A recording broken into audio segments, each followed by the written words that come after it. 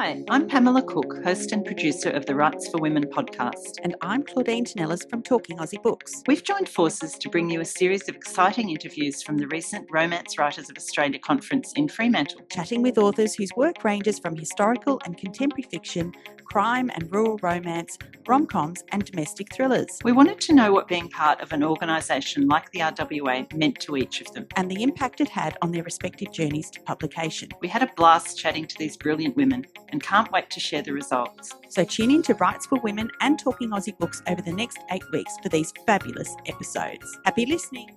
So here we are again in the Talking Aussie Books Rights for Women RWA Green Room, and I'm thrilled to be welcoming four fabulous women, Kanina May. We also have in the room Ali Blake, Leanne Lovegrove and Tanya Nellerstein. Welcome, ladies. Thanks for having us. It's great to be here. Yeah, pleasure. Now, we're on day 2 of the RWA conference here in Fremantle, and I wondered if you could tell me, each of you, what your highlights of today were. Start with you, Ali. For today, there's so many to count. It's like it feels like there's one thing after another, and it just everything rolls into this big, gorgeous day of meeting people that we haven't seen for a number of years. Yeah. And I think for me, it's the people. It's the people that they all understand what we do as we sit in our caves and write alone, and being able to get together and understand what we go through and why we love what we do. So for all that goes on, it's the people that really make it for me. Indeed, I have to agree with you that I think the biggest theme that I've garnered from speaking to people over the last couple of days has been reunion. Essentially, everybody being able to be in the same room with people that they've spent a lot of time talking to on Zoom. Yeah. What about you, Kanina? What's the highlight of the day so far? Well, Claudine, we just had champagne before 3 p.m. in the afternoon, so that's surely got to be a highlight of the day. But, of course, connecting with those people again that you haven't seen for so long, and just being able to talk about stories and books you've loved and upcoming ideas and brainstorming, and just all the conversations that we've missed over the last 2 years. Yeah, absolutely. What about you, Leanne?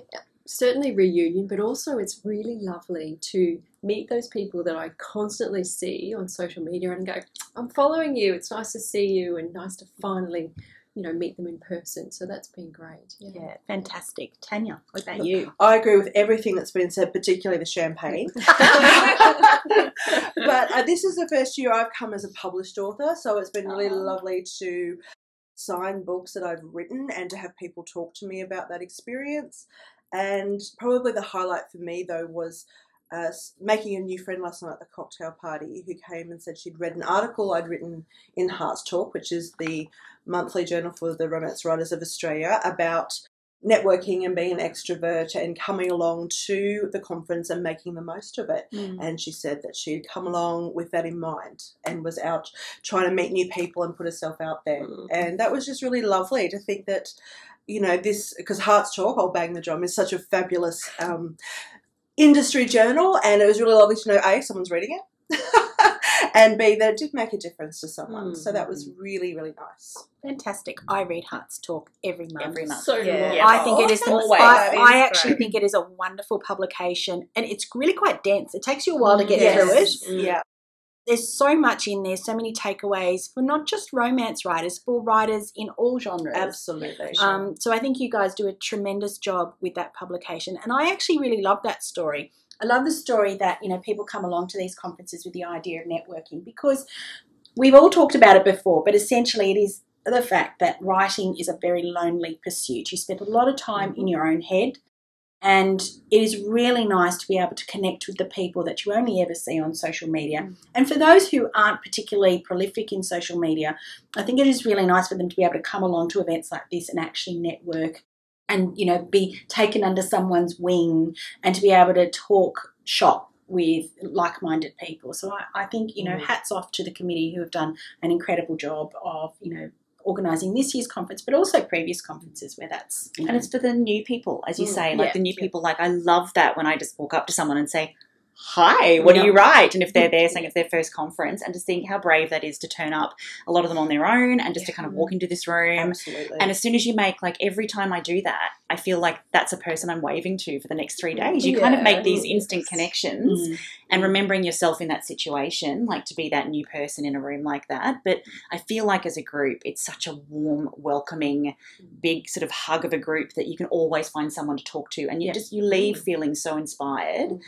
I love that you've written an article to kind of give people that little nudge to kind of go, you can do it. Yeah, no, it's fabulous. And that's pretty, my first conference was 2017. I remember I went to your workshop, Ali, which was wonderful. I think it was bullet journals. Yeah, it could have been. Yeah, would have been. This is probably where you should say too, for any aspiring authors listening, that with your RWA membership, they get the Hearts Talk every month for free. They do. It's quite true. In your mailbox first of the month. Yeah, and it's interesting that for all the mail we get, all the subscriptions we have, all of us are like, that's one I read every single month. It is one that doesn't get put aside. Yeah, and I'm very spoiled because I get to read it before everyone else, being on the editorial team. And I love it. And I often say, oh, my God, you must read this article. It's so good. So And all the books, the new releases on the back page. Absolutely. What all your friends and members are. I think that's actually one of the best things about that, is that you, as an organisation, you celebrate your members. Not all organisations do that. So it's a really wonderful aspect of Hearts Talk and the organisation generally. Now, speaking of new releases, Tanya, you've got to tell us about yours. Oh, goodness. Well, I do. The one that's coming up, or what's just happening. Whatever you like. Okay, this is my favourite story of this conference. So tonight, as we're talking here tonight, is our Gala Awards dinner. Now, after I placed third in the Sapphire, which is the award for an unpublished manuscript from a published author, I'll be publishing that particular book, which is very different to everything I've done so far. I've written Vikings and I've written Bikers. This one is, everyone be prepared to correct my pronunciation, a domestic noir. I can't say it. It's impossible. It's a family drama with a bit of a psychological thrill and some romance. Okay, so that's fantastic. Yes. And what's it called? It is called currently, unless someone tells me differently. Okay, that's the working title. Working title: This Side of Fate. Ooh, Watch this space to see. Yeah, so I'm very excited about that one. It's one I've been working on for a couple of years. So Congrats. Congratulations. That is brilliant. But there will be more Vikings. Yeah. Okay, so Kanina, I wanted to ask you, what impact has being a member of the RWA and coming to conference had on your writing? Well, I was lucky enough that I first came in 2018, so 4 years ago, and at my very first conference where people were asking me, what do I write? I was very nervously, not even knowing whether I could claim that I was a writer yet. And I went to the pitching. I went to several, I think I did 5 pitches. And I'd been saving that manuscript after placing in the Emerald Award, which is another RWA competition. I had done quite well in that. And so I saved my manuscript up for the next 5 or 6 months, ready to pitch it, practice my pitch. So I went in there didn't have to look at any notes, thought that was the key to the pitch. But anyway, concentrated. I think I even did. for memorising. Old star for you. I do like being a good student. And I think I even did the online courses, the OWL courses. Are they called something different now? Academy. The Academy courses, which is another RWA opportunity. You can do monthly courses, and I did pitching ones and writing your synopsis. And I pitched, and only 5.5 weeks later got the phone call of your dreams, where it's is this still available? And, you know, I think 10 months later, my first book, The One, was published. So my publishing dream came true, and I think that's, based on my opportunity of being a part of RWA and the conference coming together and all the pitching opportunities. And since then, there's been highs and lows, but I think being a part of the RWA and all the people that you meet here, and then you are able to have relationships with outside, it's for them that the understanding of those highs and lows, that even though you're well loved and supported by your friends and family at home, that writers get it. They get those highs and lows on a next level, which is amazing. Absolutely. Now, Ali, tell me about your journey and how being a member of RWA has impacted you. My first conference I went to would have been around about 2003, I'd say. And I write if nobody read what I was writing. That's just the way I've always been. But I was writing a story that it felt like it was something a bit different. It felt like I really like this one. And I'd done the, pre-internet, like this is, 20 years ago, looked up to see what happens. What happens with, what do you do with a book? And found that you could send a book in, send 3 chapters into Mills and Boon and then go from there kind of thing. So I kind of just on the quiet, I'm just going to send the first 3 chapters in and who knows what's going to happen. Yeah. Then I got a letter back several months later saying, this is not an offer to buy, but could you send in the rest of the book, please? And right about that same time, a friend of mine who knew I was writing said, I've heard about this. There's this conference coming to Melbourne for the Romance Writers of Australia. And I was like, the timing seems serendipitous. I don't know what this organisation is, but I'm just going to sign up and go as someone who didn't know anyone, just turning up. And I'd gone along I thought it just might be a fun weekend, but having this letter saying, can we see the rest of the book? Which to me, I just thought maybe that's what they do for everybody. And being able to meet people there and they'd say, what do you do? What are you writing? And so I'd say, oh, this has happened. And people go, oh, that's so exciting. Like, good for you. Like, it was this whole, it kind of showed me this is actually something really thrilling and I should be taking this seriously. It's not just something that happens to everybody. Completely changed my perspective on what I was doing. And it was this story that I was writing that I absolutely loved and hadn't finished. So when I had the letter, of course, I just went, okay.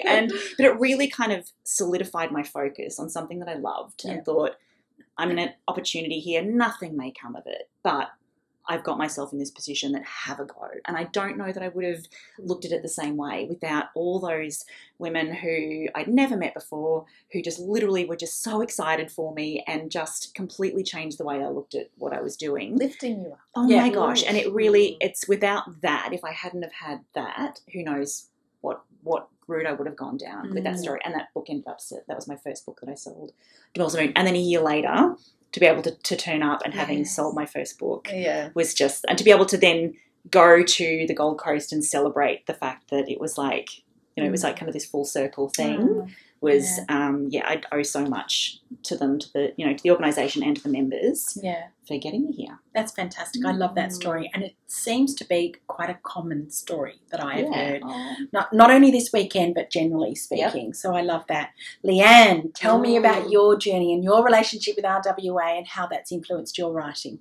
Well, I don't have any dream stories, but I would say the most important thing RWA has given me is confidence. So I turned up and everyone gave me permission to call myself a writer. Yeah. I actually belonged. There was people talking about what I was interested in. Yeah. They were listening back to me regardless of what level you're at, how skilled you are, whether you're published, unpublished. So it really gave me permission to call myself a writer and to take it seriously, and that I was allowed to take it seriously. So I love that. It's just brilliant. I think that's what resonates with me most is the fact that, I think I'm not alone, and you're probably not alone when you say that you need permission to call yourself a writer, because so often you are beavering away at your manuscripts for years and you're kind of shy to say to somebody that that's what you want to do. But I think the biggest thing that RWA gave me was the confidence to own it and say, this is what I do. And I'm proud of it. And to tell other people, because I was always afraid to tell other people that I was writing. But now it's just like, that's what I do, and I'm proud of it. And I know that I've got many women behind me who are exactly in the same position that I'm in.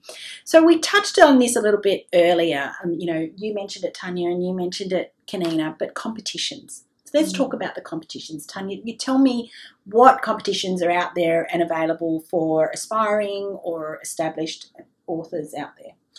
In the RWA, there's so many great opportunities. I think whether it's you are starting out and you just want to get some feedback on your style through things like First Kiss or short story, through to being a published author and the Ruby, which is the Romantic Book of the Year, and that's where you're voted by your peers and by readers as having what people think is a really great book, whether it's an historical or romantic elements. And I think that's clearly the most coveted award for a romance writer, is to be a Ruby winner. But then there's everything in between, like the Emerald and the Sapphire, which, Kanina and I have that experience of, that just gives you some more industry feedback, because you're getting feedback from readers and writers, and then you get it from industry professionals like editors and publishers and agents, which is just gold when you're trying to figure out where you fit and what your voice is. It's just really wonderful to get that really, and I find the feedback really constructive. You get really great. I mean, occasionally you'll get someone who just doesn't like your work, and that's absolutely fine because you're never going to please everyone. It's no problem with that. But when you get that consistent message that something isn't gelling or something really is, I've found it so helpful as a writer and in my growth as a writer. And one day I'll hold that ruby. Fingers crossed for you, my friend. Absolutely. Ali, can you tell me what your funniest or most embarrassing moment as an author has been? It came so quickly to mind. It was like, and it actually has, in the end, it actually has an RWA connection, believe it or not. So as a very new author, no idea why they picked me, but I was asked by ABC Radio to come and do an hour of talkback, live talkback, as a very newly published, sort of in my 20s author. Wow. And I'm the type who goes, yes, I'll do it, and then later goes, oh my God, what have I agreed to? Kind of thing. Not here. This is lovely. I'm enjoying this very much. Thank you very much. We all didn't have secretaries before we got here. Yeah. So I'm literally and sitting there for an hour, having to just answer questions from the public and from the interviewer. I mean, they were so lovely. It was a really fun experience until they asked a question about something to do with like why people love romance. My answer was because it gives you the warm and fuzzies. And the interviewer said, the woman fuzzies. And I was like, no, not the woman fuzzies.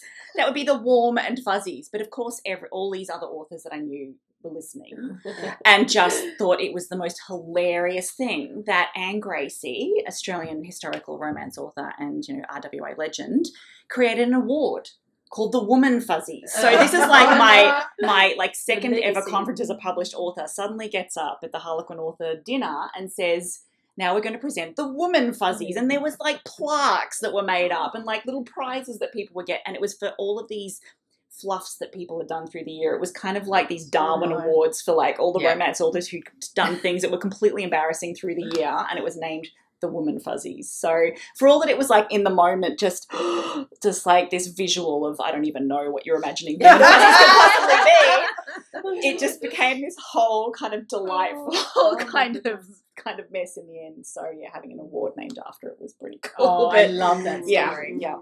Brilliant. Kanina. Oh, mine's not as funny as that, but I do remember feeling very embarrassed at my first conference cocktail party of asking a very, very established author if they'd ever written anything. Anyway, I've since heard a fair few people have done that. It would happen. It would have to happen constantly because, as you say about taste, like there'd be authors that some of us would have read and some of them just never would have. So, and you learn and you. She was very, very lovely about it, but I did feel like I wanted to melt into the ground. Congratulations. Good for you. I actually think I asked if she was pitching. I think, no. You can't possibly know everyone, right? And then probably you can't read everybody. Many silver badges and gold badges. But you didn't know what they meant, right? I had no idea. I love it. Leanne, can you tell me who your biggest author crush is and why? Wow, today, gosh, Macy Yates. I want to go up to her and talk to her, but of course I haven't. I'm secretly in love with Rachel Johns, I think, as most Australian women She's such a delight. might be. Yeah. And very accommodating to all those fangirl moments. But probably not so much romance related, but Kate Norton. If she was in my vicinity, I probably would do something embarrassing and get her attention and try and get her to notice me. Use you Woman Fuzzies. Yeah. They're alluring, are they? We're getting to the heart of it now. That's hilarious. Tanya, favorite author crush? Oh, I got to meet mine this conference. I discovered an author called PJ Vai. And her books are so unbelievably brilliant. I adore them. And I didn't know she was a member of the RWA. Oh. And that she was friends with people I'm friends with. And so they said, we were talking about where we're sitting for the dinner, and it's like, oh, I'm sitting with my friend Trish. She writes as PJ Vibe. I'm like, ah! You must introduce me! And so, of course, I met her when she was extremely jet-lagged, tired, and, couldn't keep her eyes open. And I'm basically going, let me hold your eyelids, doll. I'll do it, and just loving her. And, yeah, but, of course, like most writers, not met an evil one yet. She's just lovely and happily allowed me to fangirl all over her.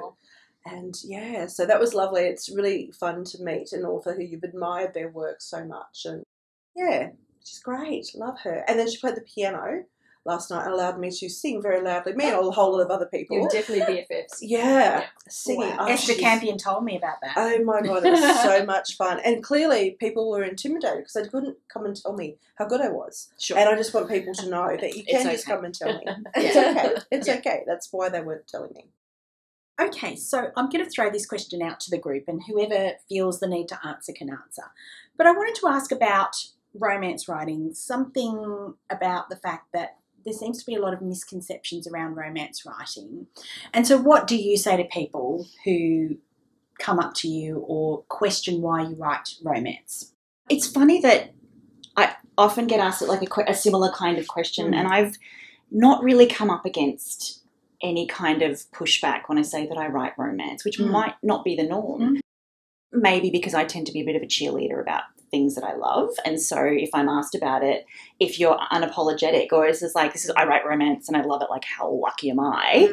It's a funny, I think people can't, there's people, oh, then great. There's whether that's something to it. But I'm not sure with the rest of you, but you do hear stories of people might say, oh, why don't you write something else? Or, but in my experience, whenever I say I'm an author and they say, what do you write? I say, I write romance, I love it. I kind of get nothing but like, oh, that's so cool. And then you get like stuck in a corner, where people ask 700 questions about, tell me about this. And I've always wanted to write a book and that kind of thing. But I'm not sure about you guys, what your experiences have been. Well, I feel like I don't write straight romance. I write women's fiction. Yeah. But if people have mentioned the romance element, there's not a story really that doesn't have an element of love in it. And so whether it's romantic love or just love between mother and daughter or siblings or friends or whatever the love is, I think that's love makes the world go round type thing. So whilst mine might have romantic elements within its storyline, and I think what you were saying, Ali, about being a cheerleader of your own work, I know if I see someone celebrating what they do, you think, oh, wow, they are so lucky to do that every day of their life. I mean, I've just seen a couple of live theatre performances recently, and just seeing their energy on stage and seeing how happy they are to perform and get to do that, I think it would be very, I feel that about authors as well. Getting to write is a dream come true for all of us that do it, so it's just something to be celebrated. Yeah. Leanne, do you ever get any pushback? A little bit, more so because I'm involved in a number of book clubs and we read wide range of fiction, and we will never read romance. It's always other books. And it will often come up that that's what I write, so we talk about it. But I usually refer to the feel-good nature of that sort of fiction, and in particular with these current times and COVID experiences we've all had, we're all seeking out to feel good and to escape and to have a pleasurable experience reading some fiction. So I often will refer back to those sort of references. And most people agree with that. They can't dispute that sort of fiction does make you feel good and takes you to a different place. So. Yeah. Tanya, what about you? I'm a bit similar to Kanina. I believe everything's a romance. Like if you look hard enough, there's a love story to be found everywhere. And particularly, I love action films, and you can always find that romantic element somewhere. The reason he was in the burning building is the woman he loved was there, that kind of thing. Also, I write Viking romance, and I travel with an axe, so people don't tend to question why I write romance. We talked a little bit about competitions and the like earlier, but I wanted to ask each of you, how do you work on your craft? Is it something you continue to work on, and how do you do that? What's your method? Helen? For me, I think I love coming to conferences or author talks because I love hearing how other authors do it. Today at the conference, I helped host a panel called The Rules of Writing, asterisk, there are no rules, which, because it's that to really tell people in the room, and especially sort of newbies in the room, to say that whatever you hear about the way that you should go about it, it honestly, whatever way gets you from beginning to end is the only way that matters. So for me, going along to any author talks and conferences, I'll always pick up new ideas or new things to try. So there's this constant evolution of how I write. So how I started at the beginning, I would have known nothing and just literally written a story that came out of my head. And probably a lot of that's still similar, that I'm still someone who doesn't have a plot. I have a really basic, tiny little idea of how they meet, and that's it. And all of the sort of digging my way into the story is where I learn all about the people and what's happening with them.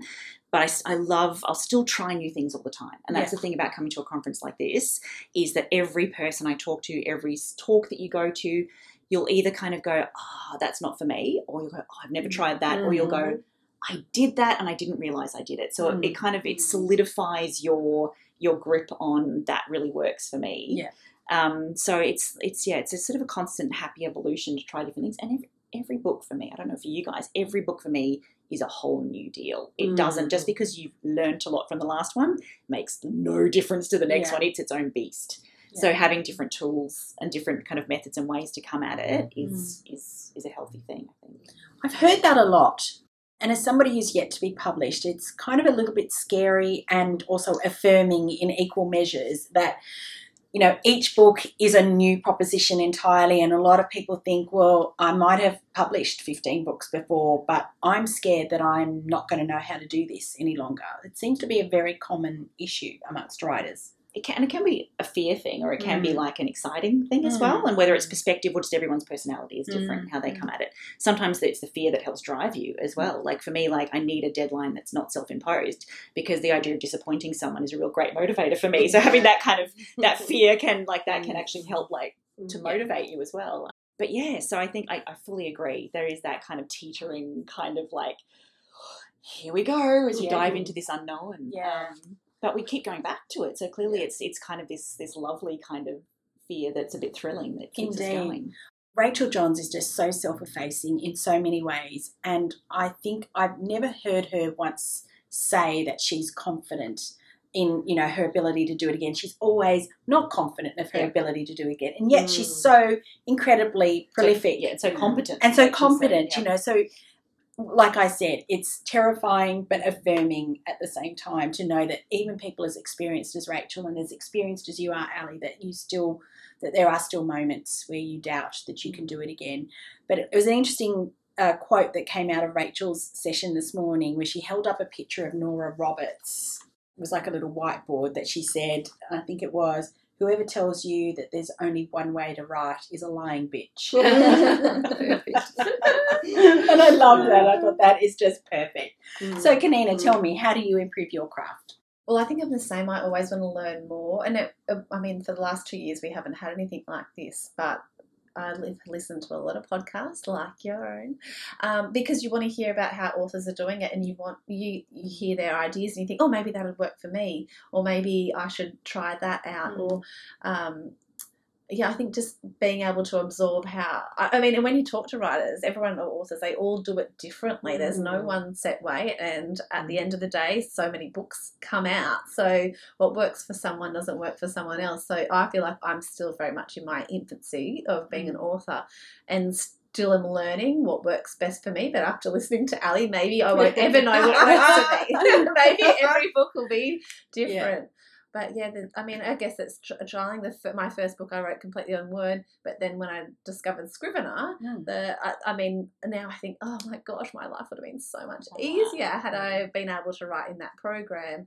And then even now I'm experimenting within the program. And then you experiment with whiteboards and Post-it notes and stickers and different books. And you think, is this going to work better? Is this going to improve my system? Is this going to improve my efficiency? And then you read the draft and you think, oh, gosh, I don't know if any of it works. I think it's what Ali said, it's fear. Yeah. It's fear that we won't be able to recreate the magic from the first time, or whatever it is, that you're constantly in search of new ways and new answers to a question that we ask ourselves. Leanne? I'm obsessed with learning and trying to improve. So outside of conference, I don't do so many courses anymore, but in the early years, I did course after course after course, and they were fabulous. Now I sort of obsessively go to author talks if they're local to me at home in Brisbane. So I go to as many of those as I can. Yeah. Seen Ali in a few. And then I'm also obsessed with articles and craft books.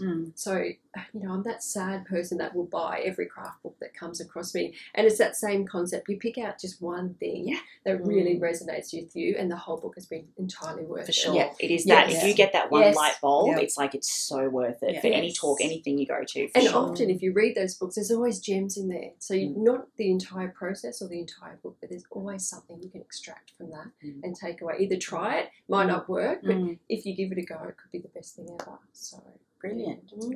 Tanya, what about you? I was similar in the early days, did lots and lots of courses just to learn how to even structure. But you write something down and realise that's actually not good. That's just words on a page. So I did a lot of that. But these days I find a couple of things. I can hear my editor's voice in my head when I'm doing something. So there's those kind of things that I can hear her speaking to me going, okay, I'll just sort that out. But similar with the craft books, the last book I tried to write, I started writing it and realised there's no plot, there's no character arcs, there's actually nothing going on here. And I'm the kind of person that will suddenly go, like in a job interview when you're asked a really basic question, be like, I don't know how to do that. Yeah. And that's trying to get me, I don't actually know how to write a book. So I'll Google it. Just basically Google it and find something like an interesting craft book. And I went through about 3 when I started writing the book I'm working on at the moment before I found something. And it was all around character arcs. And I just sat there and read this textbook from cover to cover and went, aha. Alrighty. Now I've written 5 books. I have an idea about character, but in that moment I had no idea. Couldn't tell you. I think there's something to the fact that if we're big readers, these things are absorbed. Yeah. So story arcs and character arcs and structure and all of these things that for someone like me who doesn't plot can sound like, well, I don't even want to think about those things. But all of that stuff is absorbed. When you watch movies, all of these things, there's kind of that natural that we can do it in a way, not knowing why we're doing it. Yeah. And so once you kind of start to then learn the understanding of, that's why it goes up and down, or that's why the character has, the things that kind of change over the course. You might not even know why you're doing it because you've just absorbed story for so long. And sometimes having someone put a name to it or it can kind of just give it weight and gravity that in a way that you go, okay, that's important for me. Now I can kind of see how I can make that better and deeper and richer. And I find I'll be writing something and realise I've written it into a wall and then go back and look, well, because there is no development. There's this character or this plot is not moving anywhere. Right, why is that? Who is this person? So I've either, just taken that one nugget and gone, that's a brilliant idea. It's actually only a chapter though. What's going to go with it? So, and that's then when I have that moment of blank, I actually don't know how to, what's my name again? So I just go back to the beginning. I find wherever I found you, whether it's a book or a course or ringing up a writer friend and saying, I don't know what I'm doing. Please help. Yeah, I think a lot is said for we all read all the time, and I listen to lots of audiobooks too. And I think as a writer, you appreciate so much what authors do in their books. You go, I see what you're doing there. And it's very clever. It's very clever. Very clever. I love that. And then you go, okay, that's how they've done that. And then you go, how can I do that? Yes, so. Oh, no, I do. Why didn't I write that? Those books that you read, you think I'm never going to write again. I'm just going to read that person's books over and over again. Or I find if I'm watching a TV series or a movie and they do it really well, everyone watch this if you want to know how to do a character arc. Like what a nerd. But just it made sense in that moment to me. We talked a little bit about your books, Tanya, earlier, but I'd like to give each of you an opportunity to speak about your latest release. What about you, Ali? I have a book out at the moment called The Wedding Favour, and I just find it really hard to talk about my books. It's a funny thing that's what I was saying earlier, here's my book, read it, kind of thing. Look at the pretty cover.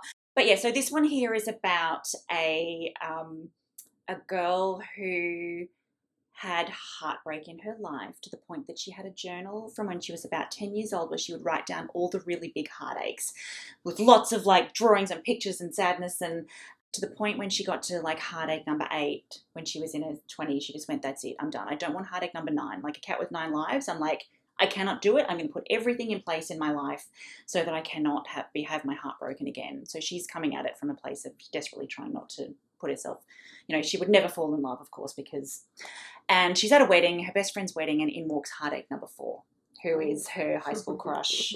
They end up just kind of, sparking instantly, and she does a favour for him at the wedding sort of accidentally, and then he does one for her at the wedding accidentally, and then it kind of becomes this thing where they start doing favours for one another, or she wants the favours to be at a point where they're balanced so that there's no one owing anyone anything, and then we can go our separate ways again and everything will be fine. So it kind of becomes this excuse to spend time together as they keep doing these favours while not dating, not seeing each other, not having any kind of relationship. It's just... and to the point that they just become more and more immersed in one another's lives and kind of discover each other over time. Yeah. Me too. I'll take that. And I called it heartache number 9 as I was writing it, until my editor came back and said, we'd like to call it the wedding favour. And I went, oh my God, that's so clever. Like, how did I not even... I'm like, that is like the perfect... Like, I was so happy with the title. I'm like, that is so cool.